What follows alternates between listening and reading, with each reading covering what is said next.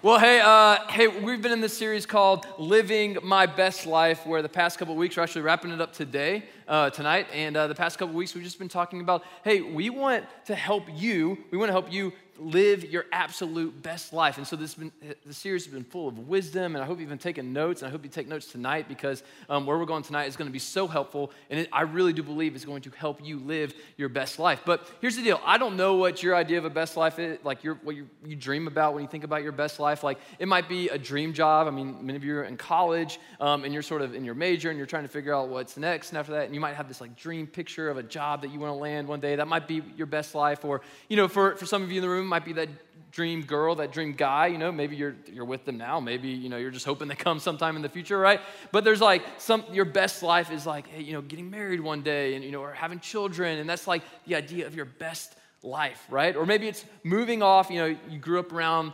Kennesaw like all your life, and you're just like, I'm ready to get out of here. Like, I want to move to the big city. I want to move to LA. I want to move to New York City. Like, that would be like, that's just your dream. That would be you living your best life.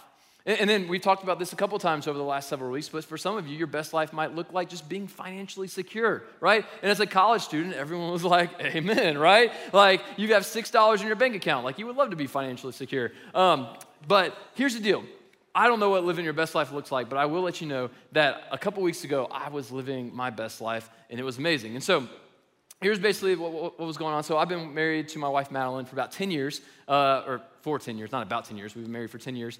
And we decided we wanted to go on a date night, which, I mean, I know it's just so exciting, right? But I promise you, we're going somewhere. But so we decided to go on this date night. We hadn't been on a date night in a really long time, because we have two little girls. We have a 4-year-old and a 2-year-old who are amazing, but they just require a lot of time. Like, that's just what parenthood is about. You just you realize how selfish you are and how much time you don't have when you have kids, right? And so like, school had started. Our 4-year-old had started pre-K, and so we're really busy. TLR was starting back up. This was like earlier in August, and so I'm busy here at work. My wife's busy, and so we just it was just a really busy season for us. And so we decided, like, hey, we want to go on a date, just me and her on a Friday night, and just hang out. And here was the kicker. Here's why this honestly was probably the reason why it was my best life in that moment, was because we got the grandparents to take care of our kids.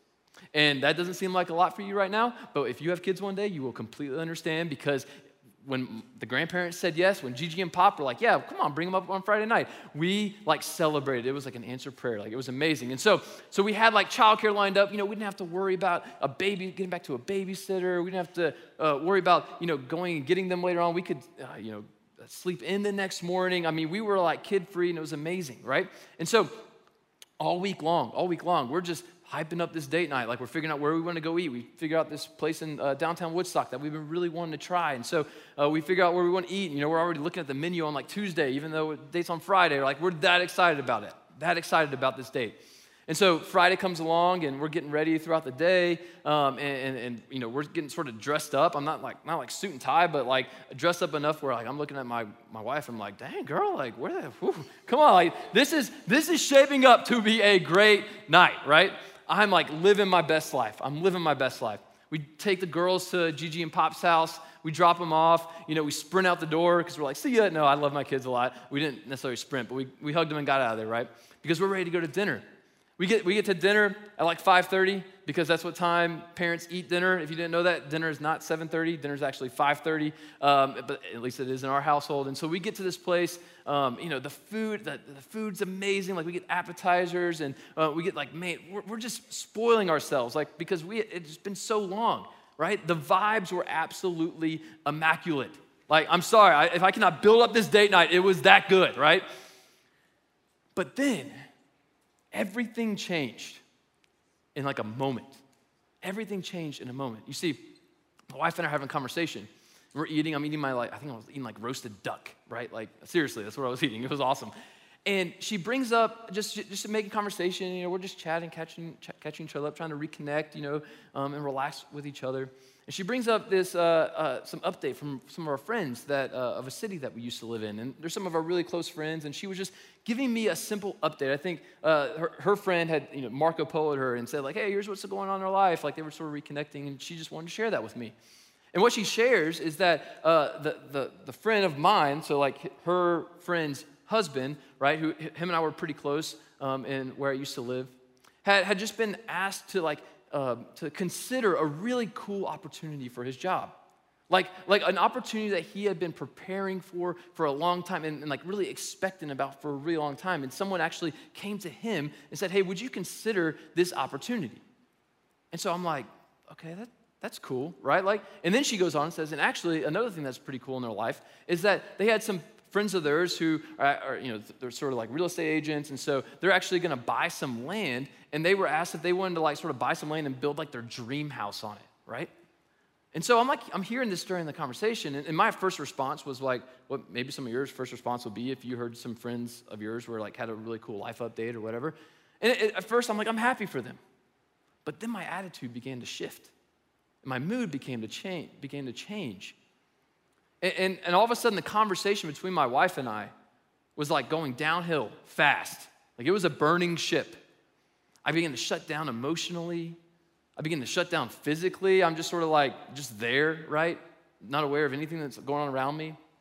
And so we decide like, hey, maybe we need some fresh air. So we pay the bill. We sort of end dinner a little bit early. And we head out. We sort of take a walk in downtown Woodstock thinking fresh air will help. But I'm spiraling. Like mentally, I'm spiraling. I can't get back to a place where like I'm enjoying the night, enjoying where I'm at. And so we decide to go home, and my wife, who's amazing, tries to sort of redeem the night, right? Like she looks at me and she says, hey, do you want to play a board game? And hey, listen, board games get crazy in our house. Like we love to compete. We love to, and so she's trying hard. And I'm just like, no, I don't want to do it. Like I'm just in this terrible, terrible mood. And so she eventually looks at me and is like, well, fine, I'm just going to go to bed. I'm going to go read a book and go to bed. And I'm left there sitting on the couch, wondering what in the world just happened, right? Like this night that we had been so looking forward to, all of a sudden was ruined. You see, what started out as me living my best life, like I'm sitting across from my beautiful wife, having an amazing dinner, not having to worry about my kids because they're being well taken care of, and the night is sort of whatever we want it to be. All of a sudden it turns into like my worst possible life. And here's why. And it's where we're going tonight. And it's something that I guarantee you is going to keep you from your best possible life too. You see, what I got caught up in was this, comparison. I got caught up in comparison. You see, I began to compare myself to my friend, who him and I are in very similar seasons of life. We do very similar things. And I began to compare myself and get jealous of where he was at and why that was not my life, even though in the moment, I was having an unbelievable time. My life was great. But as soon as I started to compare myself, I started living my worst life, and it wasn't even real. And see, we all do this. We all do this. Like some of you compare yourself to your older sibling whose parents choose them because they're like the golden child. And you're like, I just can't live up to that standard that they have for my older brother or sister.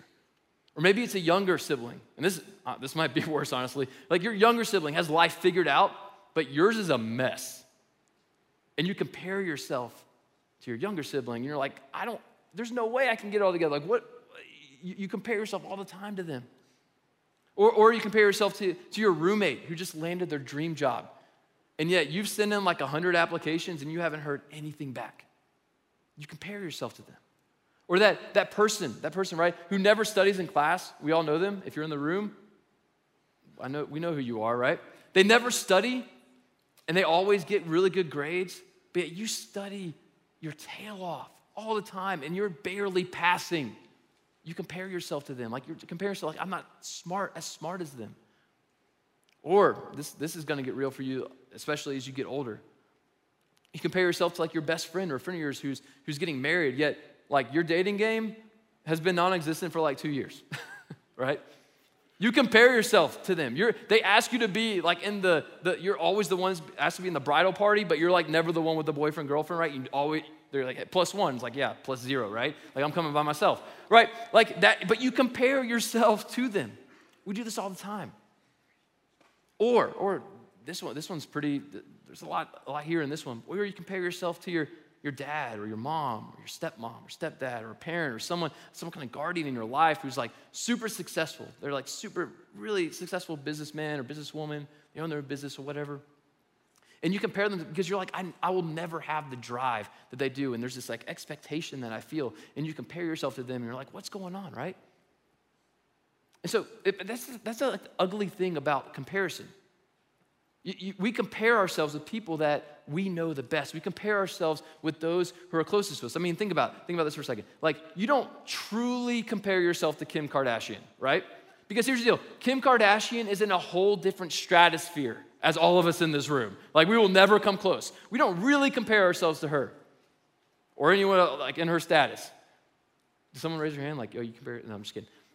But we do compare ourselves to those who we see every day, our roommates, our best friends, our family. We compare ourselves with them all the time. And that's one of the ugliest things about comparison, because when we compare, it prevents us from having like authentic, real relationships with other people. It ruins them. And the problem is social media has made this even easier. And one thing I don't want you to hear tonight, this message is not about social media is bad for you or any of that kind of stuff. Like, I think social media is pretty neutral. It depends on how you use it. But think about this for a second. You're having like a really bad day, right? Like, you woke up late, you missed your like alarm after the 7th time. You're driving to campus, especially for you, those of you at Kennesaw State, and you already know it's hard to get parking at Kennesaw State, right? Like, the parking decks are awful. And so you already see the line that's like all the way backed up to Chastain, and you're like, I'm about to sit in traffic for another like 6 hours, right? Like, your day is already off to a terrible start. And so what do? You're sitting in traffic bumper to bumper. What do? You shouldn't do this because it's against the law. But you pull out your phone and you start scrolling on Instagram or TikTok or Snapchat or whatever. You're having a terrible day, but you're like, hey, I'm just going to escape from that for a little bit. But what do you immediately see? You see your friend who apparently is in school, who's on an all-inclusive vacation in Mexico because they're an influencer, right? Or you see a friend of yours or a family member of yours who's like traveling across Europe, right? And in that moment, what goes through your mind? You're immediately comparing your life, which you're not having a great day, to their life, which they're having an unbelievable time. And you're thinking, like, my life is awful. Like, I'm not living my best life. And it's because you're comparing your real life with someone's highlight reel. And we do that all the time with social media. You see, social media and just comparison in general reminds us there's always someone ER than us, okay? ER than us. And what I mean by that is this. There is always someone, and social media highlights this even more, there's always someone who's going to be better than us. There's always going to be someone who's better than us. That's what comparison does. Comparison reminds us there's always going to be, fellas, someone stronger than you, stronger than us. There's always going to be someone prettier than us. That's what comparison does in our lives. There's always going to be someone who's thinner than us. There's always going to be someone who's richer than us. Comparison. So there's always going to be someone more successfuler. And I know that's not a word, but you got, okay, more, it didn't work, okay?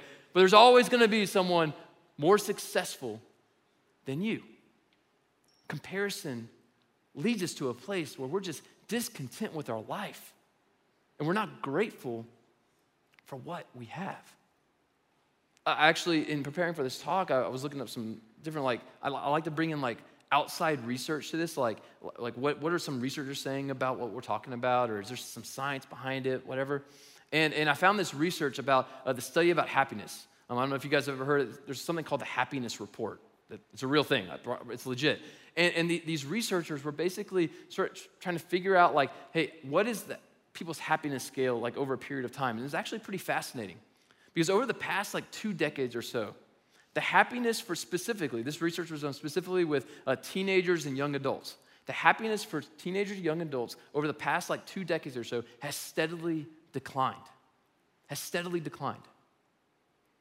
And what they found, they were trying to figure out what has been the main root, what has been the main cause of this, what is something that is attributed to this. And there's a ton of stuff that was going on, but one of the main things that they found was that social media use increases depression. The more that you use social media, the more likely someone is to be depressed.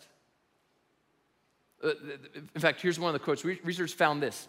They found that social media use is linked to participants' impression that other users are happier, as well as the feeling that life is not fair. That life is not fair. So not only are they looking at other people and saying, oh, they're living their best life, but then they're looking at theirs and saying, and I'm definitely not. And that's what comparison does. It prevents us from living our best life. And some of you might be thinking, oh, maybe it's just like screen time versus social media. No, they actually came out and said it's actually better for someone to like watch Netflix and binge Netflix than it is for them to scroll on Instagram. It's literally what this research said. And so while social media might not be the root cause of comparison and the sort of sadness that you might feel, the fact that you might feel like you're not living your best life, while it might not be the ultimate cause, it's definitely not helping. Because here's what's true. Here's what's true. Comparison robs you of your best life. Comparison robs you of your best life. And so, what do we do about it, right? Like, there's so many, do you get rid of social media? Like, how do you manage this? And there's actually, the past couple of weeks, as we've been talking about how you can live your best life, we've been unpacking some scriptures, some different verses in the Bible that have some really key nuggets of wisdom that we think can lead you to living your best life. And just to sort of preface this real quick, one thing that's amazing about the Bible, and something that for some of you, I don't know like how well you know the Bible, if you grew up reading the Bible, or some people, if you even grew up reading the Bible, you probably don't know this, but the Bible actually, the whole purpose of the Bible is actually not one thing. Like the different books of the Bible actually serve different purposes depending on who they were written to and who was writing them. And so the last several weeks, as we've been talking about this idea of wisdom, we've actually been looking at 3 books in the Bible that are considered wisdom literature. The first one is the book of Job. The second one, and we've talked about this one a lot, and you've probably heard this one a lot, is the book of Proverbs. And tonight, we're actually going to look at another wisdom literature book, the last one, which is actually called Ecclesiastes. And if you're not a church person, if the Bible is like unfamiliar to you, you're probably thinking like, what in the world did he just say? Is that a different language? It sort of is. Yeah, but Ecclesiastes, yeah, weird. I don't even know how to spell it, right? You might be thinking that. For those of you that are somewhat familiar with the Bible, you're thinking, wow, this message is about to take a really depressing turn, right? Because Ecclesiastes is sort of known. It's known for the author where he looks at life and like literally the first thing he says is life is meaningless. It's like a vapor. It's literally how he starts off the book. And for some people, they think that like Ecclesiastes is a really depressing book about life, but actually I think it has some really great wisdom about life. And has some really great wisdom with what we're talking about tonight with comparison. You see, the writer of Proverbs was this guy named Solomon. And Solomon had everything. Solomon was a king. He lived a couple thousand years ago. And actually, before he became king, God asked him, he said, Solomon, if you could have anything in the world, like what would you ask for? And instead of asking for wealth or women or a status or popularity, he asked for wisdom. And God granted him like almost supernatural, like spiritual wisdom. And he is considered one of the wisest people to have ever existed. He wrote all of Proverbs, he wrote all of Ecclesiastes. He is considered one of the wisest people to have ever existed. And see, Solomon, despite, with his wisdom, actually became very wealthy. He became the king of Israel. He led his nation into a lot of prosperity. He had whatever he wanted, whenever he wanted. And so Solomon, actually, this book of Ecclesiastes is Solomon looking at life. And we all have this moment where we look at life and we realize that, hey, life is not all it's cracked up to be. Like something happens in life and you're like, man, why am I here? What is going on? Like, what is the purpose of life? Like Solomon is asking that question. He actually gives some really great wisdom into that question. And so Solomon, this guy who's super powerful, who's super wise, he looks around at the people around him trying to make the best life for themselves. And he actually sees this, and we're going to quote him here in Ecclesiastes 4. He says this. He says, and I saw that all toil and all achievement spring from one person's envy of one another. This too is meaningless, a chasing after the wind. So how does that relate to comparison? What we're talking about here, what Solomon is saying here is that he looked around. He saw people working hard for their life, trying to make the best possible life for themselves, doing it all on their own. And what was the reason why? It's because of envy of one another.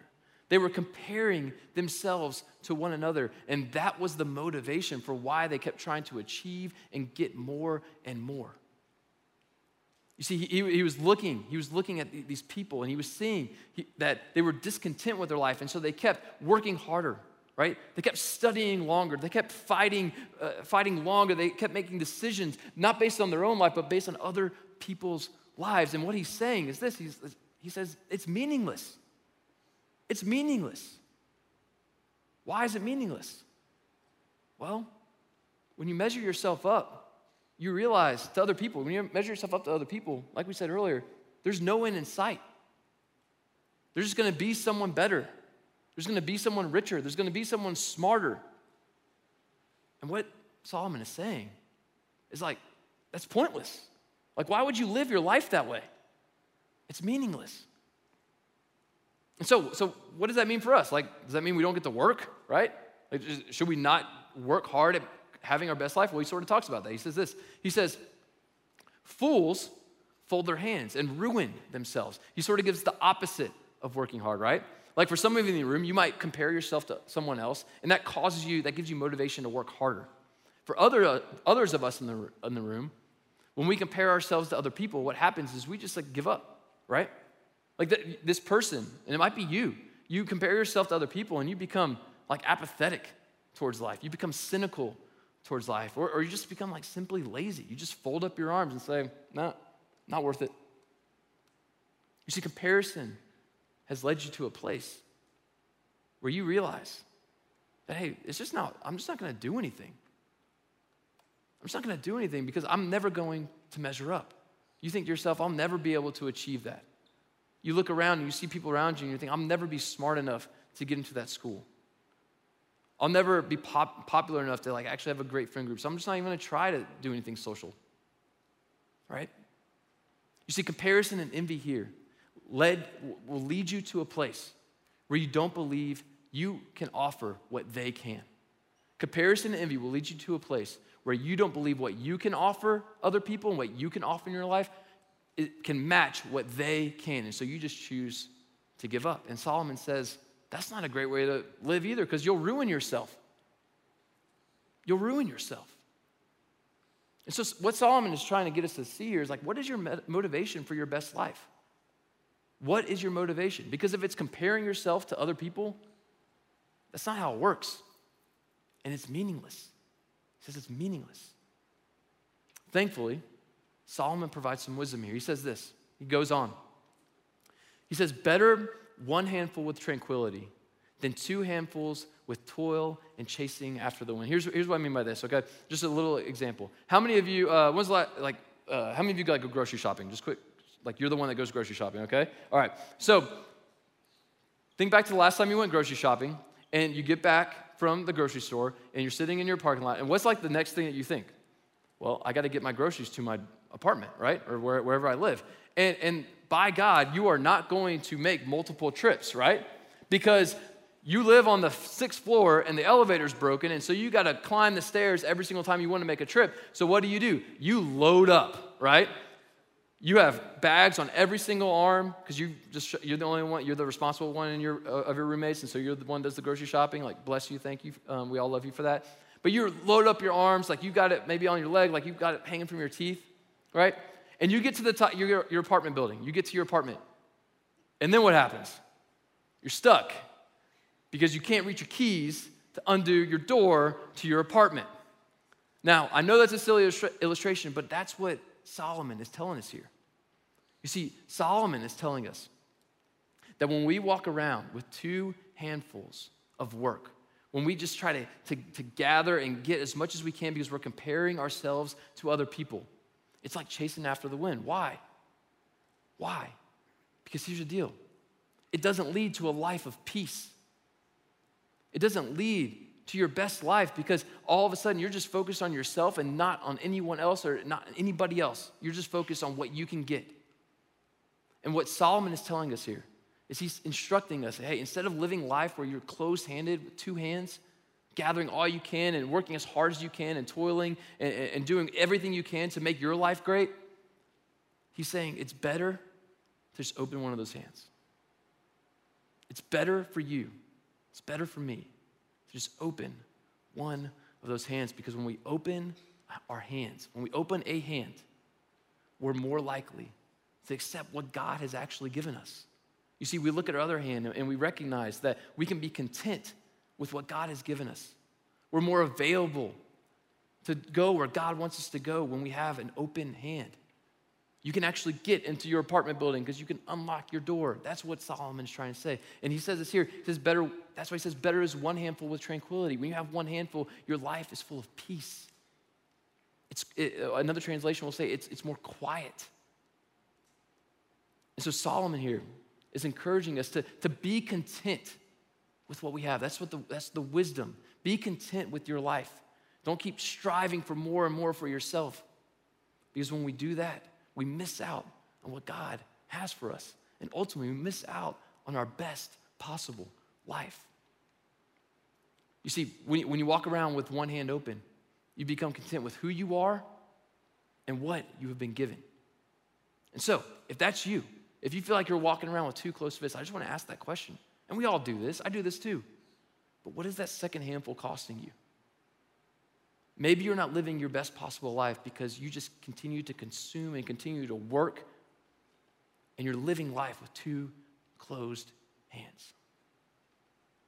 Solomon sort of wraps up with this. He says, and again, I saw something meaningless under the sun. Dude, I'm telling you, I promise Solomon isn't the most depressing guy in the world, but if you read it, it can come that way.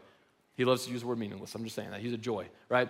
He says, there was a man all alone. He had neither son nor brother. There was no end to his toil, yet his eyes were not content with his wealth. So here's the context. He's sort of wrapping up the whole story with this sort of illustration of this guy who was all alone. He didn't have a son or a brother or anyone around him that he could leave anything to. But he continued to work hard to gain things for himself. His eyes were not content with what he had. But then he has this sort of aha moment. And he goes on. Solomon goes on. He says, for whom am I toiling?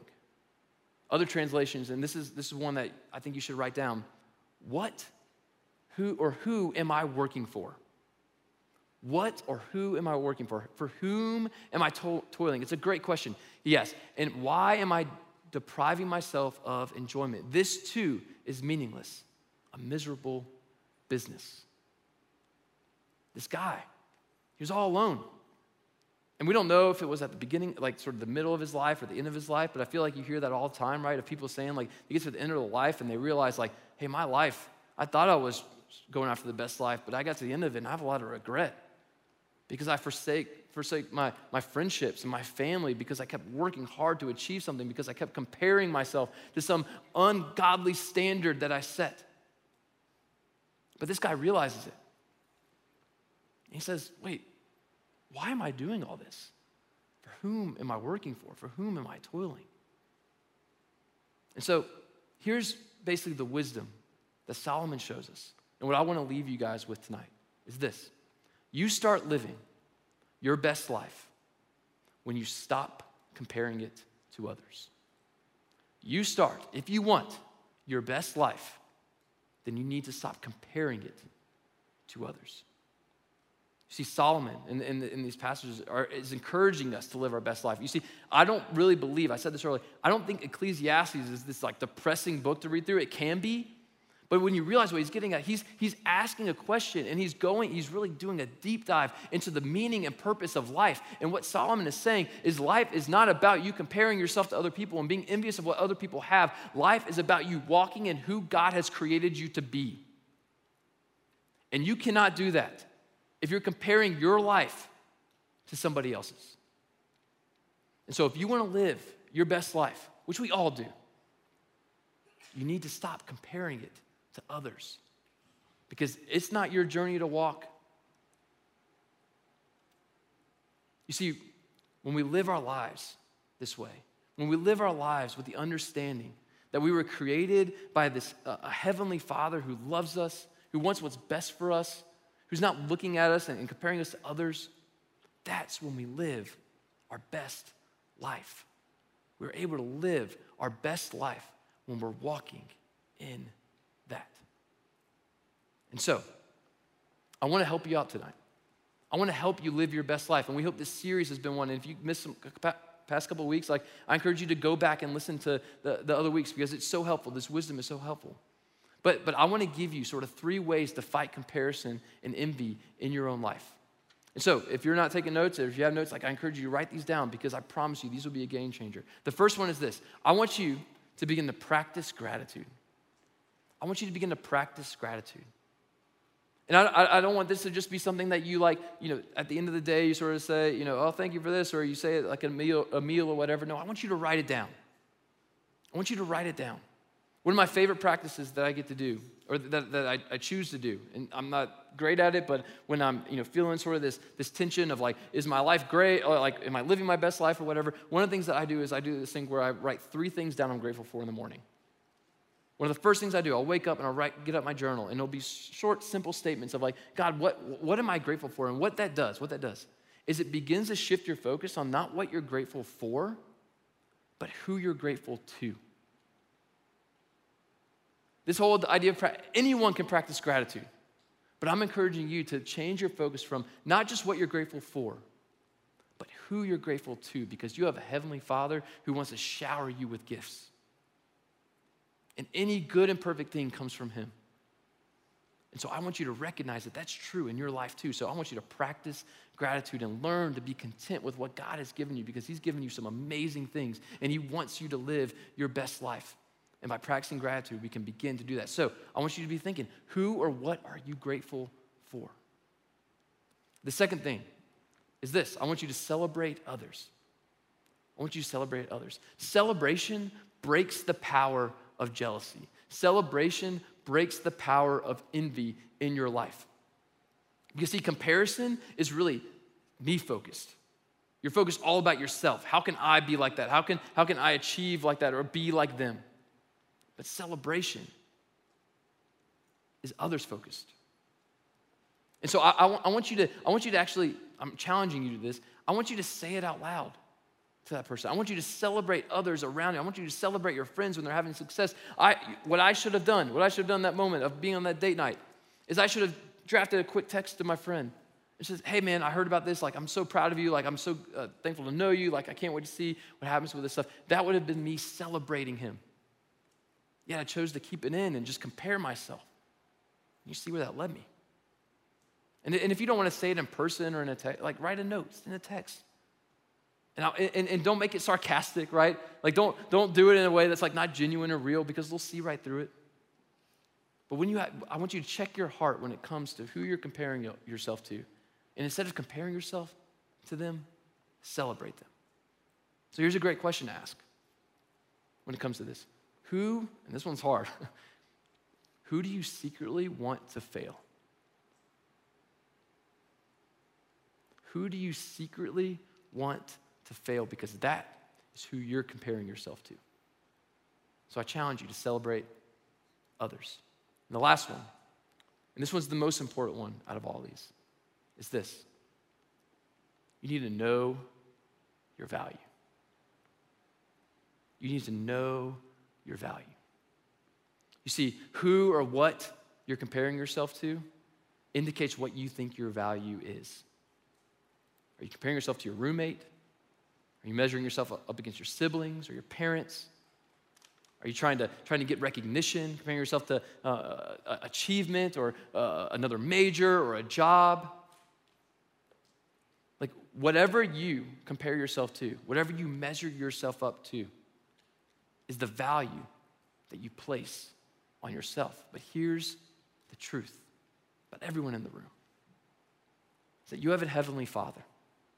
You have a heavenly Father who placed so much value on you that despite your brokenness, despite the fact that we can never do life perfect, despite the fact that this is true out of all of us, that we compare ourselves all the time and we forsake what God has given us and focus more on ourselves than on him and the person and being that created us. Despite all of that, you have a heavenly Father who loves you, who wants what's best for you, who it pains him to see you not living your best life.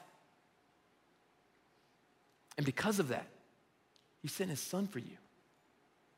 Because of that, he sent his son to die for you so that when he looks down on you, he doesn't look to your left or to your right. He doesn't compare you to the person to your left or to your right or to your roommate or to your best friend or to your mom or your dad or whoever. He doesn't compare you to any of those. No, he looks at you and sees you. And that's the value that you have in the eyes of God. And you need to know your value, because when you begin to see this, when you begin to come to understand and truly believe this in yourself, what you're going to find is like you look at other people and you're not going to find yourself comparing yourself to them, because you realize that your view of yourself is more in line with God's view of you than anyone else's view of you, including yourself. Because of Christ, when God looks at you, you're a son or a daughter in his eyes. That is your value and your worth. And when you begin to understand what your value is and who you are in the eyes of God, you're going to start living your absolute best life. We're about to sing this song. A song that you're probably familiar with. If not, it's all good. Well, the lyrics will be on the screen. But this song makes this declaration of, God, I am who you say I am. I am who you say I am. And there's probably some people in the room that you don't know what God says about you. So I want you to know this. Here's what God says about you. God says that you're his beloved, meaning that there is nothing you can do to cause God not to love you any more or any less. There's nothing you have to do to prove to God for him to love you. When God looks at you, he doesn't see a mistake. He doesn't see someone who's not smart enough. And the reason why he doesn't is because God created you, and God creates good things. And that is your worth and who you are. And so that's why we can stand with confidence that because of Jesus, when God looks at us, he doesn't see the mistakes. He doesn't see past failures. No, he sees the righteousness of it. He sees perfection. And when we can walk out of that, we don't have to look to our left or to our right and compare ourselves to others. No. Because we realize that God is not comparing us to anybody else. God just wants you. All of you, like we sang earlier, he loves you as he found you. And so we're going to sing this song. And if that's you, if you struggle with this idea, which we all do, I just want you to, tonight, I just want you to lay that on the table. Whatever you're comparing yourself to, I just want you to surrender that to God right now during this song. Because until you do that, until you stop comparing yourself to others, you're not going to start living the best possible life. Let me pray for you guys real quick. God, thank you for these students. And God, we just thank you. God, that when you look at us, you don't compare us to each other.